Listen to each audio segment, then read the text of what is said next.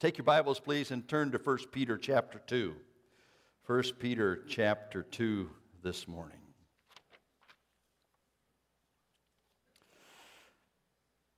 You follow along in your scriptures as I begin in verse 13 and read down through verse 17.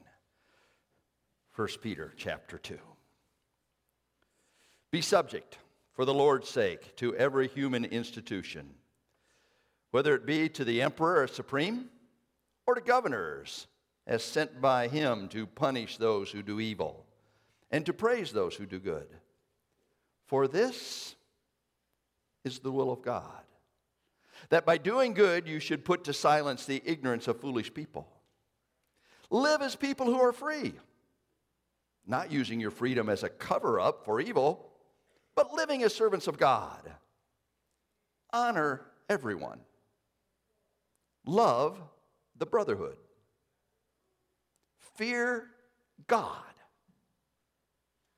Honor the emperor. Did you notice that phrase in the middle of this text? It's the beginning of verse 15. For this is the will of God.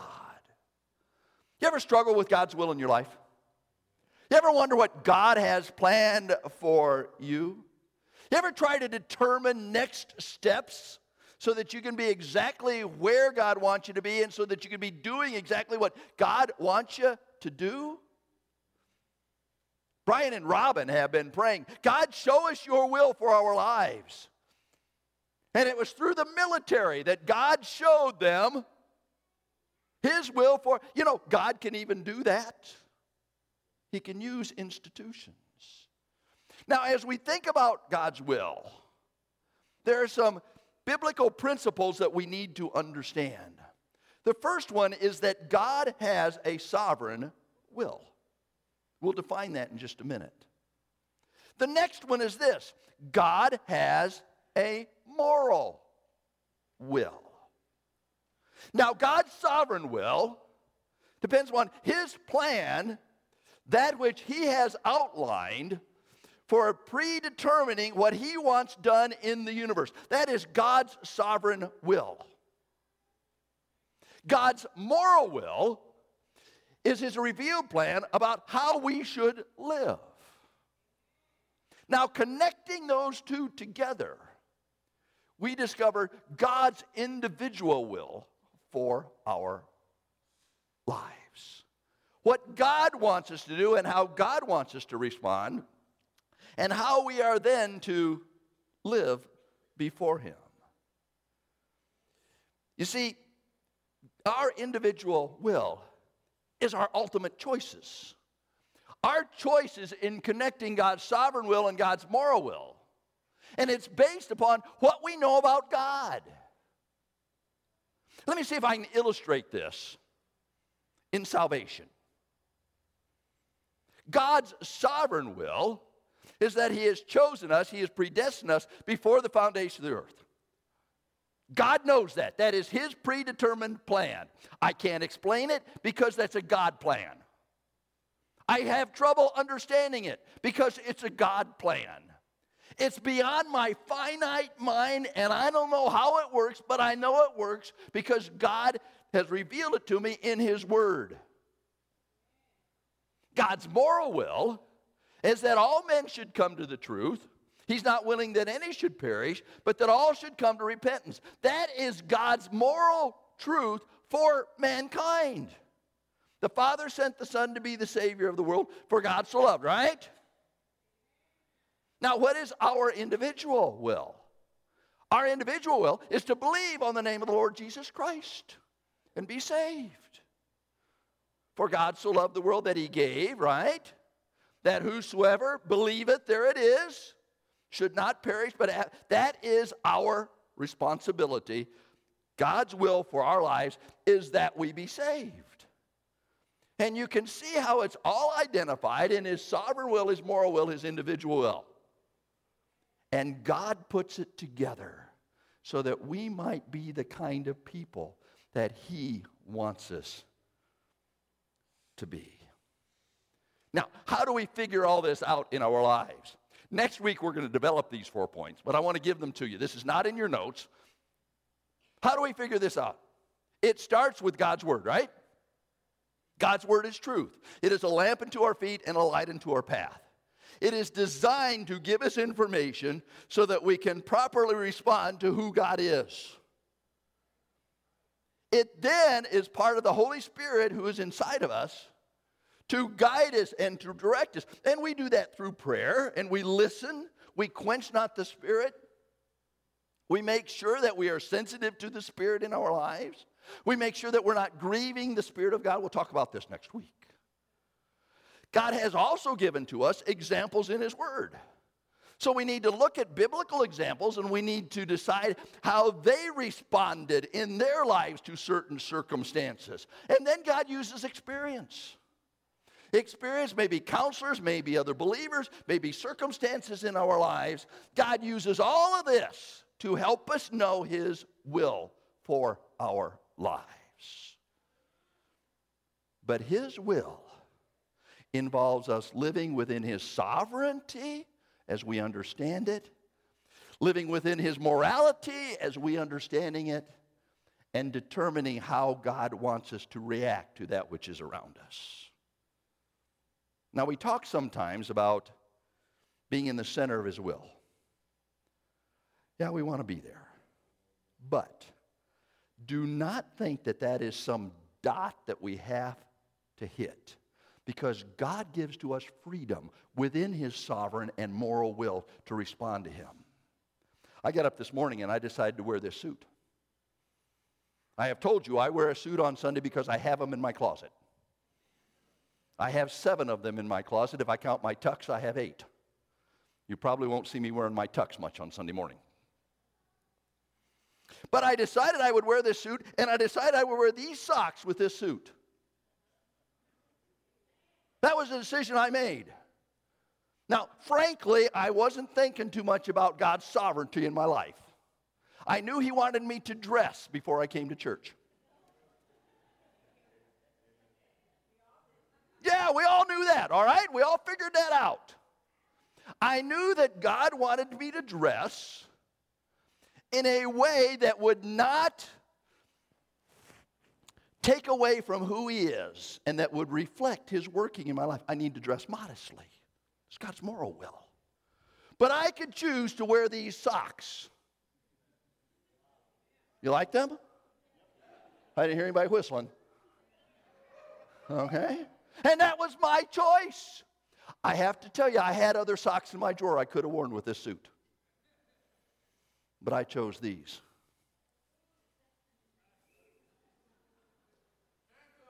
Thank you. So, as we talk about God's will, let's understand that it is based on His sovereignty.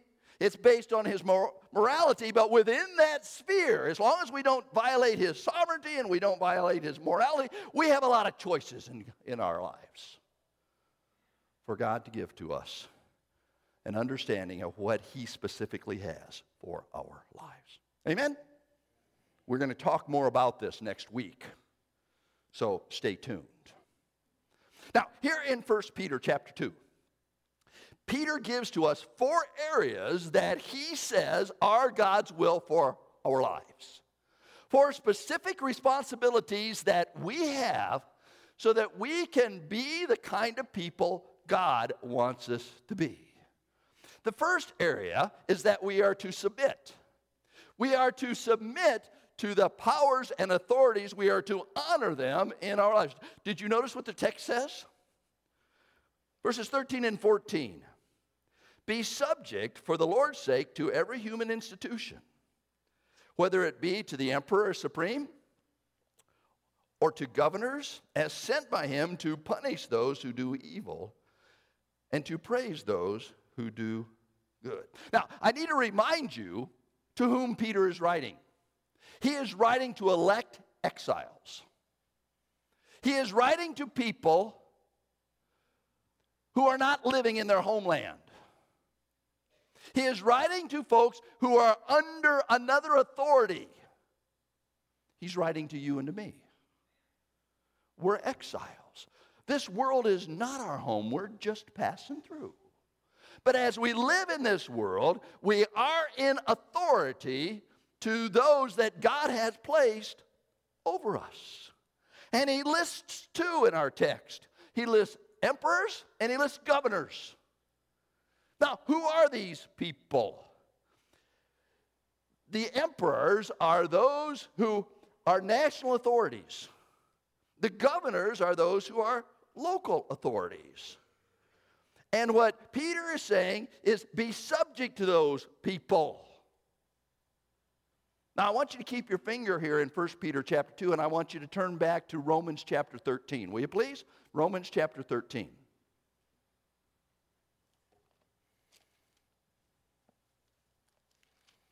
Romans chapter 13.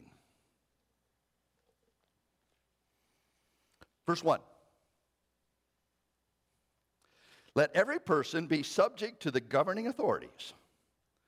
For there is no authority except from God, and those that exist have been instituted by God. Therefore, every time there's a therefore, you find out what it's there because the authorities are instituted by God.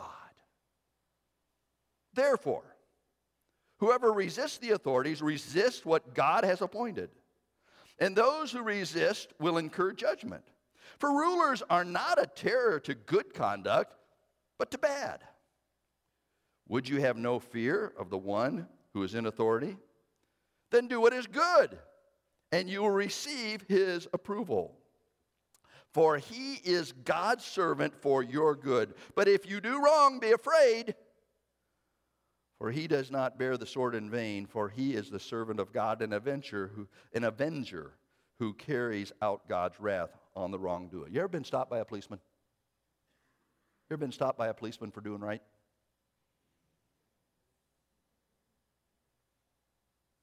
Why not? I think policemen ought to stop us more often and say, good job.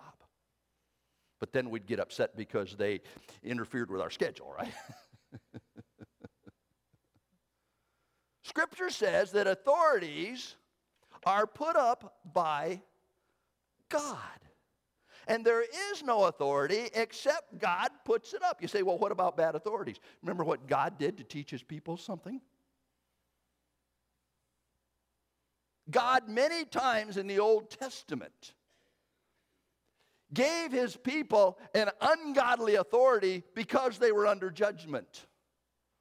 You know, I think sometimes God gives us the people and authority that we deserve. He did that in the Old Testament, didn't he? And time and time and time again, you discover that God sent someone who would judge his people, Israel. Now, God does that in our lives. A couple of weeks ago, Connie and I had the opportunity of going to the Baptist Missions Annual Conference. And the speaker was Daniel Davies. And I've shared with you that he preached through Jonah. God gave Jonah a direct instruction. Right? Go to Nineveh and preach.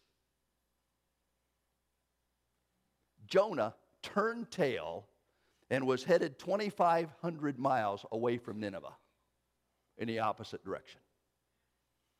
So what did God do? God sent some things. God sent a big wind. So that even the sailors were afraid. God sent a big fish to swallow. You know, that was God's grace. If it weren't for that big fish, Jonah would have drowned. God sent a plant in Jonah chapter 4, Jonah chapter 4, to shelter Jonah because it was hot and he was miserable. And then God sent a worm to destroy the plant so that Jonah would get the point. Now, in all of those ways, God sent exactly what Jonah needed in his life to help Jonah get in the middle of God's will, to know his sovereign will, to know his moral will, and to practice what God wanted him to do. God sends national authorities. God sends local authorities to whom we are to submit because they are instituted by God. Like it or not like it, you ask yourself the question, okay, God, what do you want me to learn from this? Maybe you meet a new friend on the highway. God, what do you want me to learn? You know, there's a lesson there. Now, why are we to submit to these authorities? The beginning of verse 13 says this, for the Lord's sake.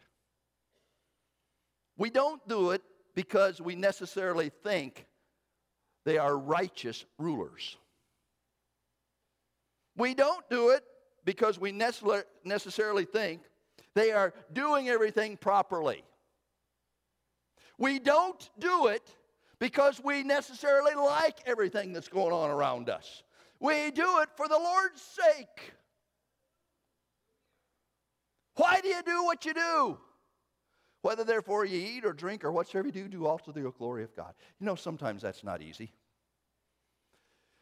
You are well aware that Connie and I are at a time in our lives that we are trying to figure out how to help our elderly parents. A week ago, Connie and I had a conversation about the potential of her mom coming and living with us. Her mom has a cat. I hate cats. Now, if you're a cat person, I'm sorry if I've offended you. Connie's allergic to cats. But I told Connie, I said, you know, if it's necessary for your mom to bring the cat, for us to be able to minister to her, so be it. Why? Because there's something a whole lot more important than my likes and dislikes. Because there's something way above my comfort level. It's all about honoring our parents. And for God's sake, I can do all things through Christ who strengthens me, even if it means dealing with cats. Huh? What in your life have you said, I can't do? Is Philippians 4:19 in the Bible or not? I can do all things through Christ. Is it there or not? Does it mean what it says? Is there any other way to read it? For the Lord's sake. And really, it's not only for the Lord's sake, it's for the gospel's sake. Look at the end of chapter 1 in 1 Peter. Back to 1 Peter. 1 Peter chapter 1, verse 25. And this word is the good news that was preached to you. The gospel. Verse 9, we read it or quoted it this morning.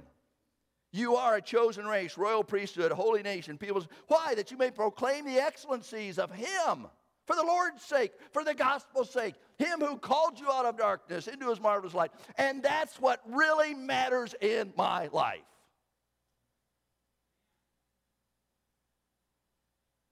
As far as Connie's mom's concerned, it's not about cats. It's for the sake of the gospel. Paul put it this way in 1 Corinthians chapter 9. To the Jews, I became like a Jew. To those outside the law, I became like those who are outside the law, not violating the law. To the weak, I became weak. I became all things to all people,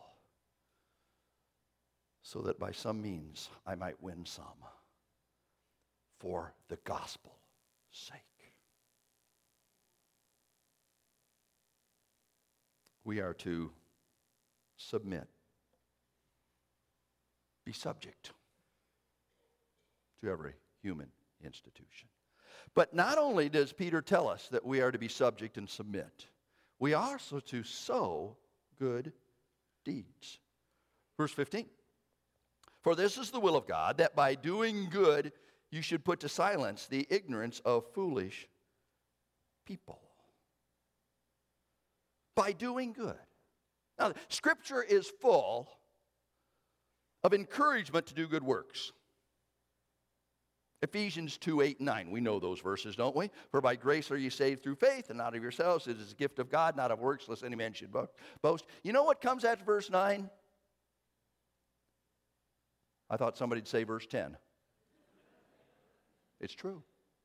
For we are his workmanship, created in Christ Jesus unto good works, which God hath before ordained that we should walk therein. James puts it this way. You show me your faith without your works, I'll show you my faith by my works. For faith without works is dead, being alone.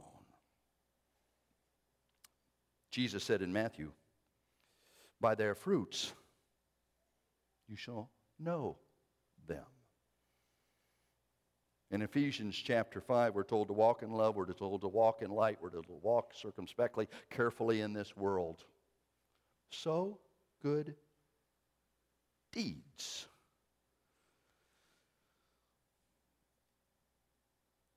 And we need to make sure that we are sowing good deeds. Now, you say, well, I live my life to please God and it doesn't do any good.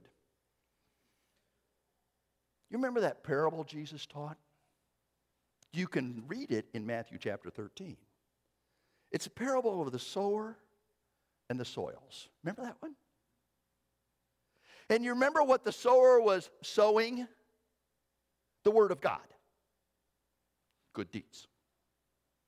And some of the seed fell on the path.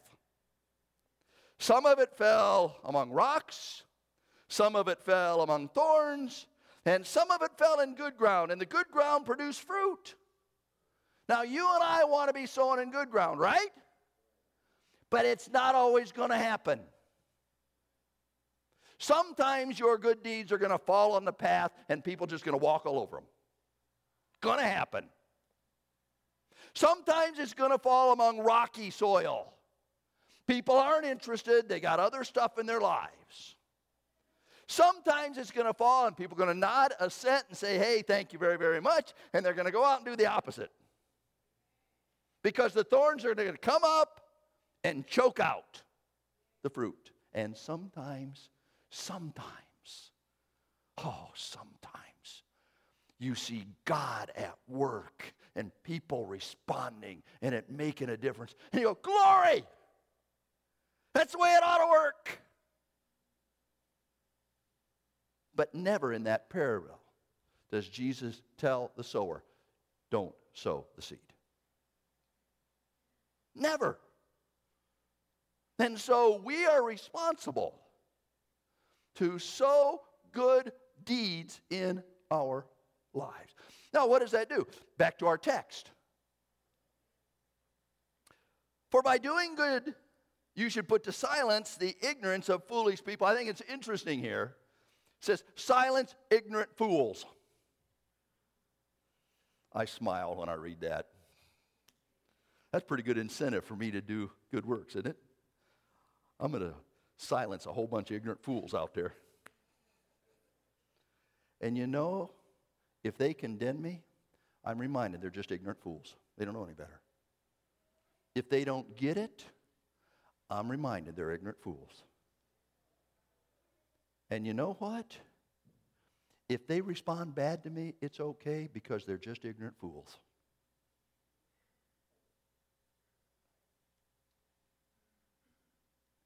In our lives, we must understand that our responsibility is to let our light so shine before men that they may see our good works and glorify our Father which is in heaven. Did you read the Daily Bread this morning? If you did, you saw this. I thought it was interesting the way this just dovetails together. Let your light shine. You notice how dark the picture is? You know, the darker your world, the brighter your light.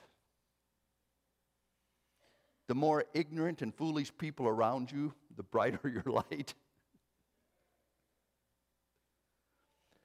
that they may see your good deeds and glorify your Father which is in heaven. Peter says the will of God is to be subject to those in authority. The will of God is to sow good works. The will of God is to be servants of God. Back to our text. Verse 16. Live as people who are free, not using your freedom as a cover-up for evil, but living as servants of God. There's almost an oxymoron here. You know, that's two opposite truths that are put together to make one. Icy hot is an oxymoron. Bright darkness, that's an oxymoron. Deafening silence. Do you hear it? That's an oxymoron. And so Peter here is almost putting oxymorons together. Live as people who are free, servants of God. It's important that we understand that God has a plan for us. Live as people who are free. There is nothing better than being a child of God, right? What shall I fear? What shall man do me to harm me? If I be followers of good. Right? Jesus said, you shall know the truth, and the truth shall set you free. I am so thankful that in my relationship to God through his son Jesus Christ, I am free, and the truth has set me free, and I am free indeed. Hallelujah, praise the Lord. Amen? Huh? Live as people who are free. Why? Because we have a relationship with God who has given to us everything that we need for life and godliness. And he is providing everything we need, not only for this life, but for the next. That's some pretty good freedom, isn't it? You know what ties us up a lot of times? Fear. You want to get choked up, get afraid of something. You want to get paralyzed, live in fear. Scripture tells us that we are to live in freedom because of what we have in Christ. Preston Hawksworth, in our ABFs, Bible Fellowships, has been working us through Romans chapter 6, 7, and 8. And he has been encouraging us to stay out of the ditch. Stay out of the ditch of license, stay out of the ditch of legalism. But the reality is we are free to be the kind of people God has called us to be. And that ought to excite us because God has provided everything necessary so that we can be his kind of people. And that's in the middle of his will. Not using your freedom as a cover-up. The only place in the New Testament where this phrase is used is here. It has the idea of a cloak, a covering, a veil, a pretext. I'm free so I can do what I want. Shall we continue in sin that grace may abound? God forbid. And in Romans chapter 7, the law is sin? By no means. God forbid. So we need to stay out of the ditch. But we need to recognize that it is God's will that we live in great freedom. And that gives to us a lot of room in his sovereign and moral will. I'm a Diet Coke kind of guy.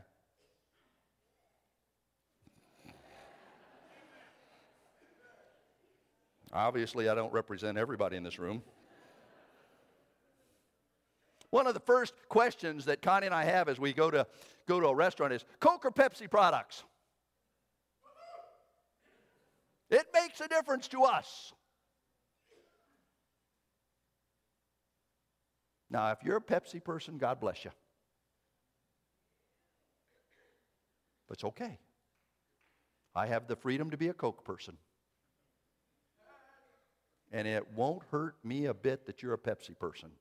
One day you're going to have to stand before God and give an account.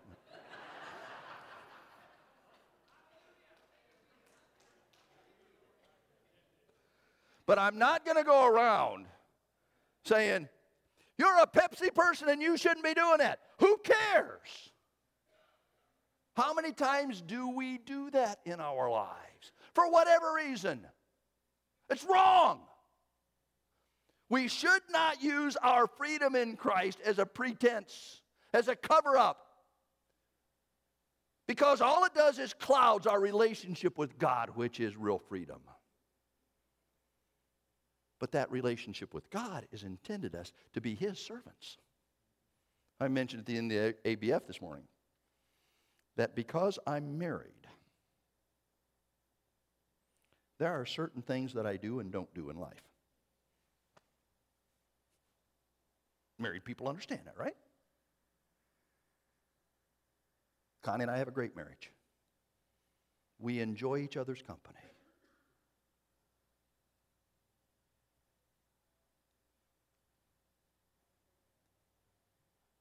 But it's because I have this relationship with Connie that I act this way.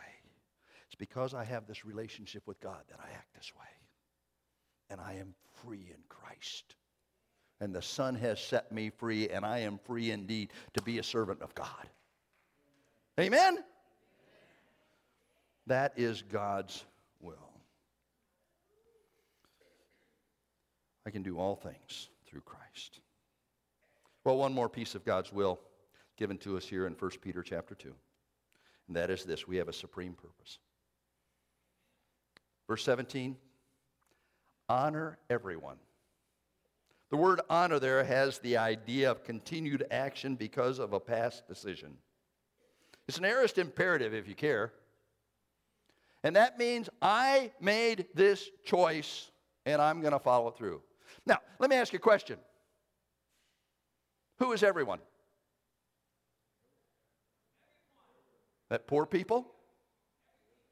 That rich people? That wicked people? That righteous people? That people with a lot of hair? That people with, well, let's not go down that road. That people who wear suits and ties? That people who don't? That people who sing on key? That people who sing off key? Huh? You get the picture here? We need to, in our lives, in the will of God, make a decision that we are going to honor people. We are going to recognize them as persons created in the image of God. Amen? Honor everyone. Love the brotherhood. Who are the brotherhood? Those who know Jesus Christ as personal Savior, those who are part of the family of God. Amen? Love the brotherhood. Love brothers and sisters in Christ. Now, sometimes in my dysfunctional family, I have a challenge loving the brotherhood. But the word here is a habitual pattern that takes place in our lives. Fear God. Did you notice that? Fear God. Scripture says it's a fearful thing to fall into the hands of living God. Romans chapter 3 says that the wicked of this world have no fear of God in their lives. But Proverbs says the fear of the Lord is the beginning of wisdom. Respect, understand the authority in our lives. Recognize there is one to whom I am accountable. And not out of anguish, but out of love. And then it says, honor authorities. Did you note we are to honor authorities, but we're to fear God? Which is more important? That's right, fearing God. We are to be subject. We are to share.